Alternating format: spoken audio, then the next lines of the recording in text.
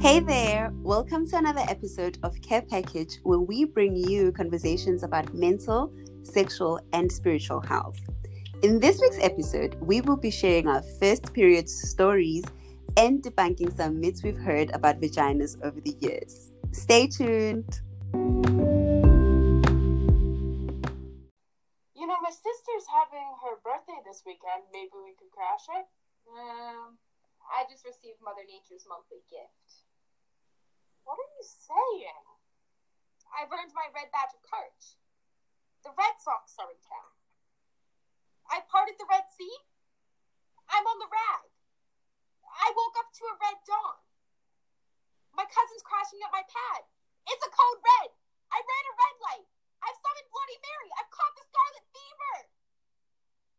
Wait, is it that time of the month? Yes, I'm on my period.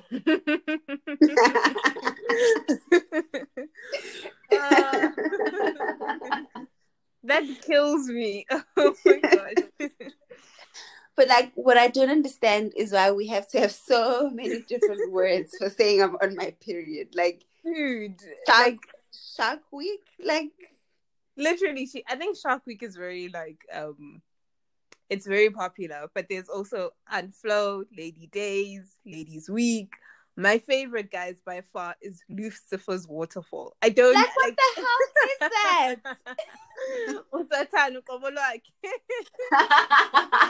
It's like the actual pits, like the devil himself. Dude, and it is like the devil himself, honestly.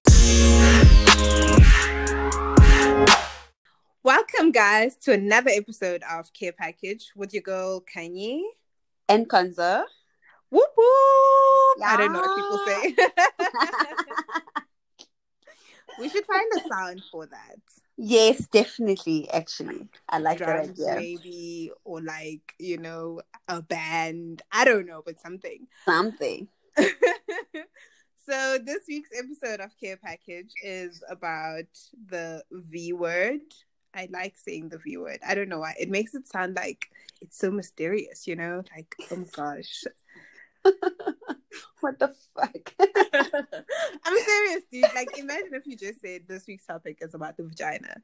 It's just but if you say this week's topic is about the V word, it sounds like in Alentville, it has that thing. So yeah. You literally should be burnt along with all the people who want to use all kinds of weird names for their vaginas.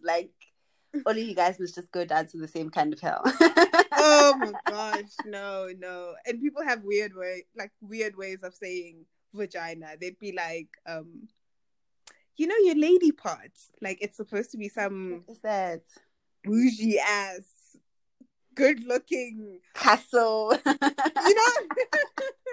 It should be tamed and just oh no. But I feel like the vernacular terms are funnier. When I grew up, we used to call vaginas inkomo or imomozi. I'm serious. My grandma would be like imomozi yako, inkomo yako, and I was, you get older and you're like, the fuck, isn't inkomo a cow? So what the fuck? I have a cow down there. Inkomo yami iyopa. What? You tiko? No, guys, no. I don't think anybody says that. Well, I hope not. I hope not. What? So when was your first Nkomo Iapa moment? I was a lot older than they thought I would be. I was already in boarding school in high school when it started. But funny enough, it skipped all the school terms and waited for me to go home. Yo. And I remember when I got my first period, we had some sex education sessions with Dr. Ruth at school. So I knew what it was, but I just wasn't comfortable enough telling my mom that that's what's up. So I was home with her, and then I kind of just dug around the drawers looking for some pads and whatever. And then I found a couple, but then I ran out. Obviously I ran out of her pads that I was stealing.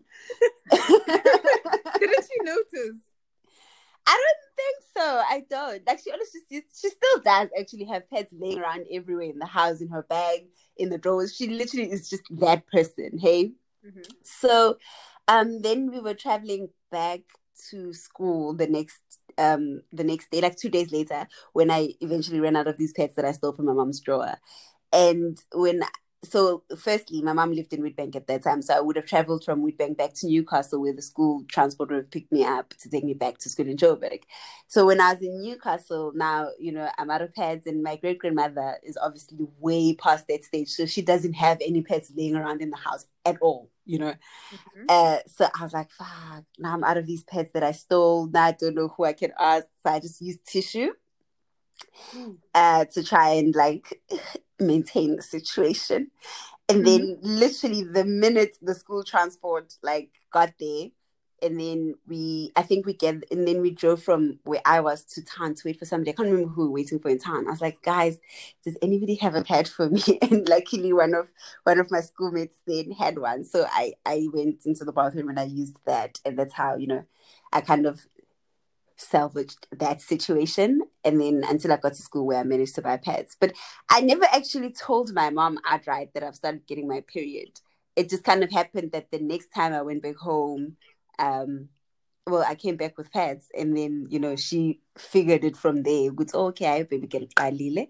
And then she would then ask me, to be like, do you have enough pads? Do you want me to buy you more? And whenever she did groceries, she'd buy a whole bag for everybody, and then we just took it from there. I still don't know why I never told her. I was just so nervous. It was just like, where do you start? Remember your first one? I think I do remember my first one. I was also in high school, but I started quite late, actually. I'm talking grade 10, 11. I started very late with my period. So by then, technically, it should have been easier because I should have known better and known about it.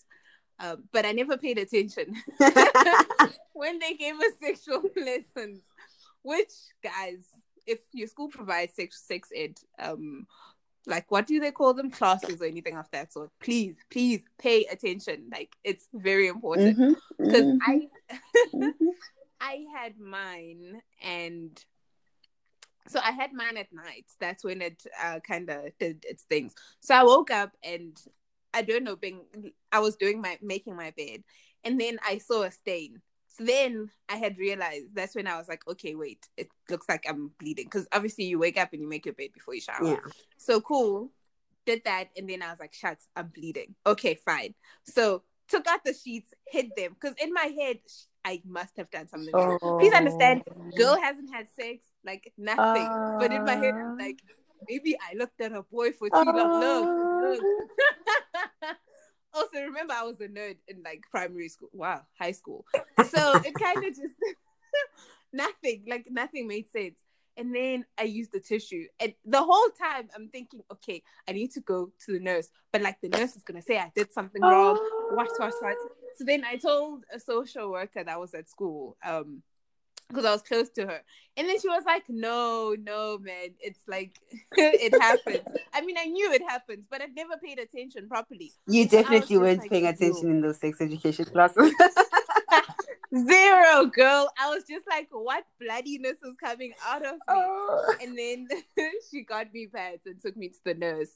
And then I was like, okay, cool. No, guys, it's 10. But yeah, no.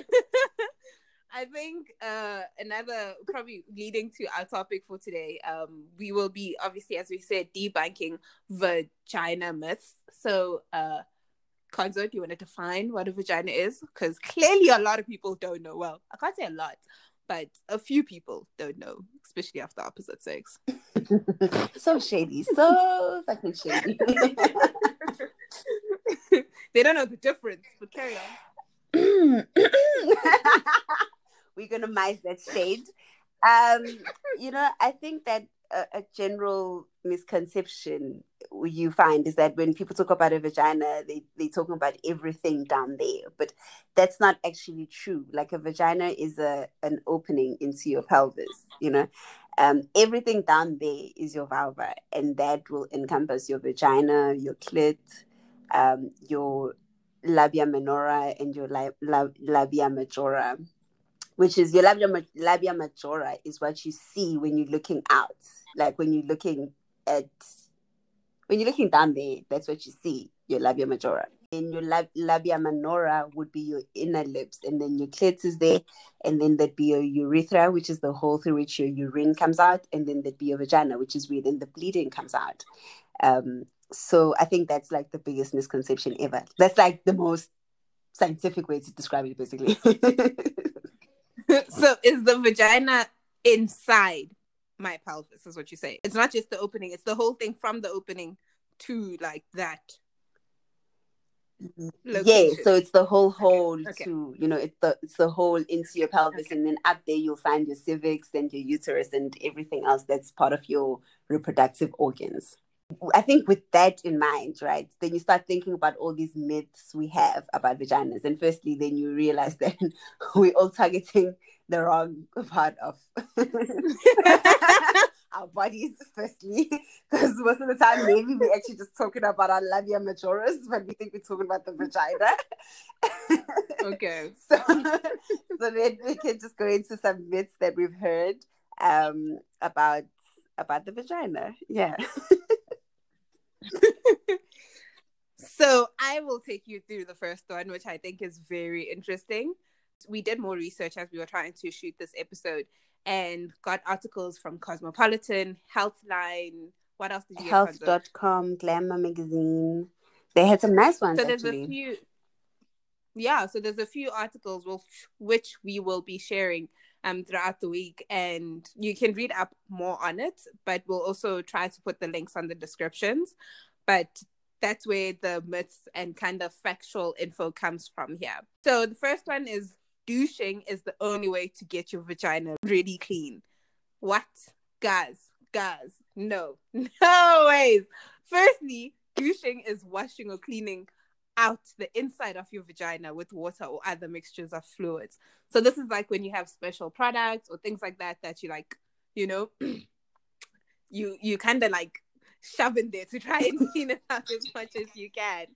And this is a no. This is a no-go zone. It does not work, guys. The vagina is a self-cleaning organ. It's meant to clean itself. And I think a lot of people don't get that. So that's why they end up thinking that it should, be peachy clean. And contrary to popular belief, that's not the case. It has its own protective substances that like get rid of bacteria and unwanted fluids. So you can't really unbalance the natural pH of your vagina, because if you do that, then you increase the risk of like irritation, bacterias, other problems that essentially come up. And I think that like this whole douching thing, it just comes from this obsession we have as a society for our vaginas to smell a particular way. Like they must smell like strawberries or pineapple or whatever the hell it is that a person like ocean breeze. Pineapples have a good smell. It confuses me.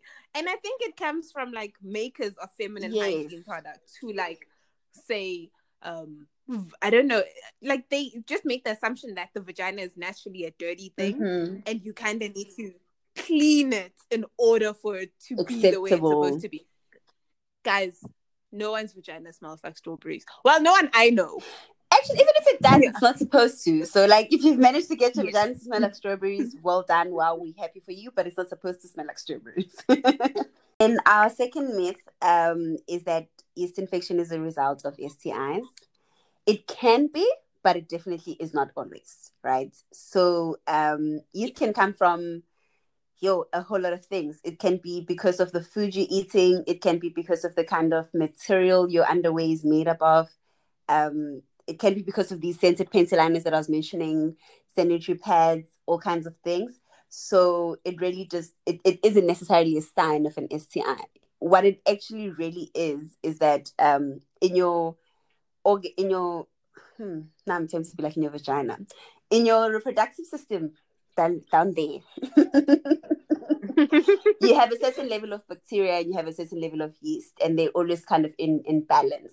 When one of the two overgrows or is overproduced, then you get certain issues. So when your yeast is overproduced, then you get a yeast infection.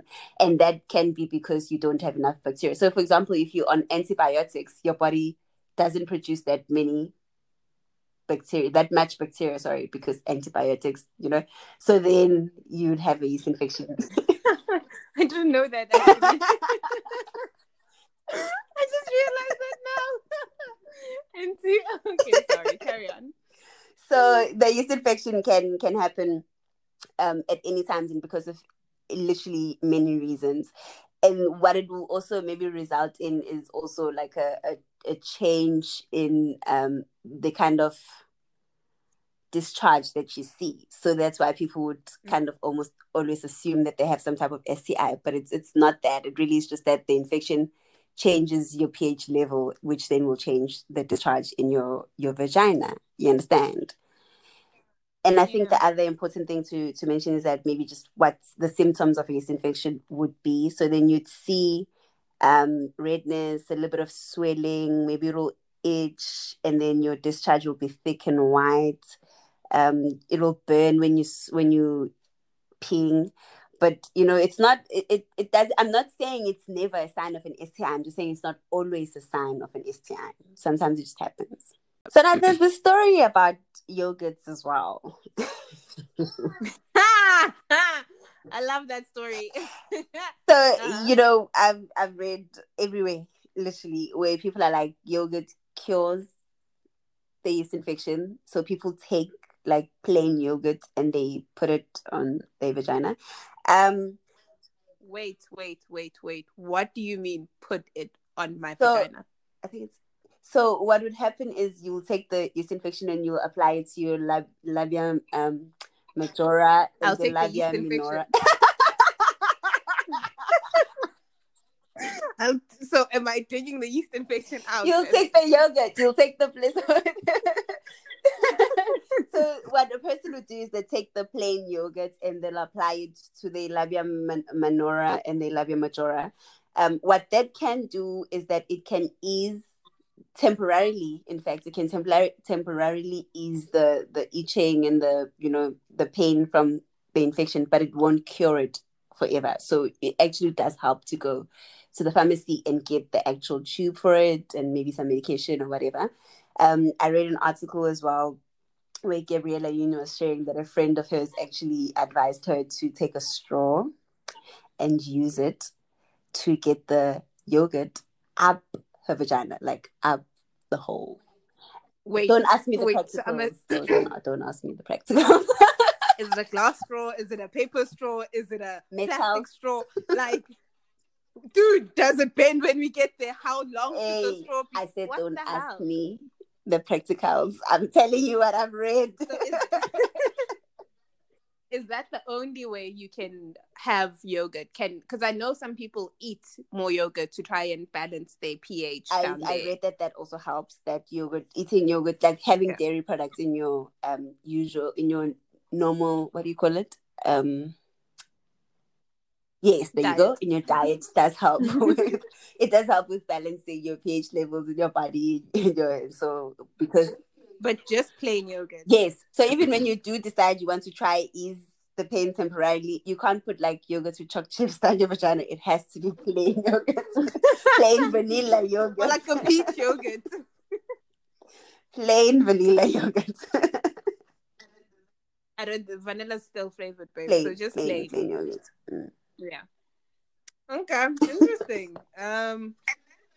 Another really like passionate, I guess I'm passionate about this myth because it's nonsense, is that your cherry pops after you have sex. What? In what universe? No. First of all, there's literally nothing that goes like a champagne bottle. Like when you have sex for the first time. Like, I wish I had a champagne bottle to pop right now. Nothing goes like that. Dude, nothing does that. Unless I'm doing sex wrong, or I did sex I'm wrong. built wrong. Like, maybe I have a young physical. Maybe you're not the same, but no, nothing pops, guys, when you have sex for the first time.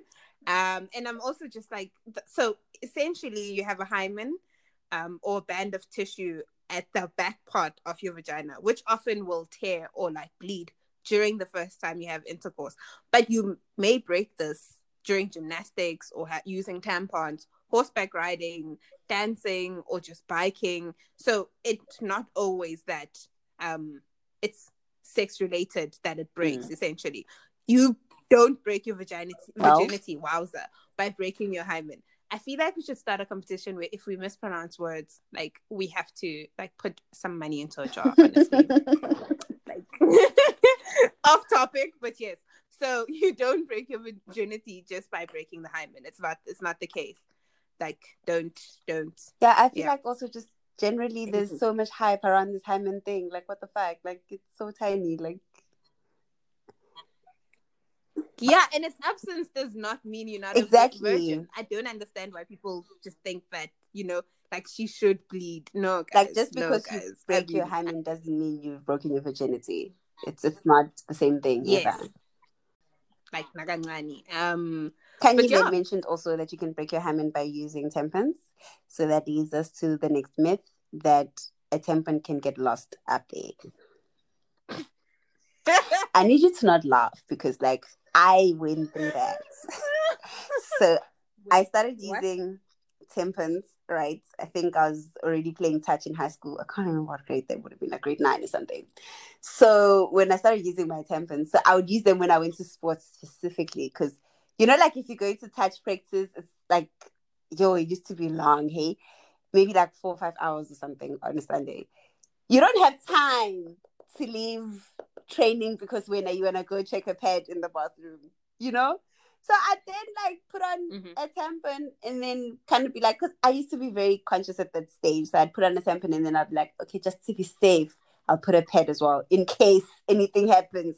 I'm double secure. Anyways, you know how like when a tampon gets full, you can feel it because it feels like it lowers down, like it keeps pushing down. So my tampon was full and I went into the bathroom. So I suppose that when I put on my tampon, I never actually checked the string because you're advised that before you put it on, you hold the tampon on your one hand and you tie the string on the other finger, like on your finger in the other hand, and you pull the two apart so you can feel how strong the string is. Yeah, that helps also with pulling it out because then it'll come out. The string is intact. So I don't think I've done all of that. So I get to the bathroom now. I'm trying to pull out my tampon. I pull the string comes out. Tampon not there. I'm like, okay, cool. Tricky. But luckily, because I'd already felt that the tampon was sitting low, it literally felt like it was right here. So I just took a piece of tissue and I pulled it out. That's so tense. Yeah, it was a lot of it. But that taught me that tampons don't stay up there. You understand? When they get full, they come down. But generally, it is a good safety precaution that you always test the string of the tampon before you put it up, so you know that you actually can get it out. That is so crazy. Other things to know though about tampons is that like your tampon sizes, they are actually rated according to flow. So you get a mini. I feel like you have a story. Why are you laughing? The first time I went tampon shopping, so I saw the sizes and I just assumed, oh my gosh, this is gonna sound so horrible. So I just assumed it's based on like how big your hole is. So I was confused because I hadn't had sex and also I wasn't like sexually aware of things. So I just assumed I was a mini because I'd never had sex. So I was like, I'm a mini, I haven't had sex. Obviously, I haven't given birth because I assumed that like ruins the elasticity or how big your vagina is. So I took a mini. Babs, the mini literally, like, when you overflow and it flows out. Oh my gosh. I was like, until I read up on it and I was like, oh, that's what that is for. Yes. But carry on. Don't be a Kanye. Tampon sizes are different according to the flow. So minis, like you have slow flow, regular, super, and super plus for people who have very heavy flows.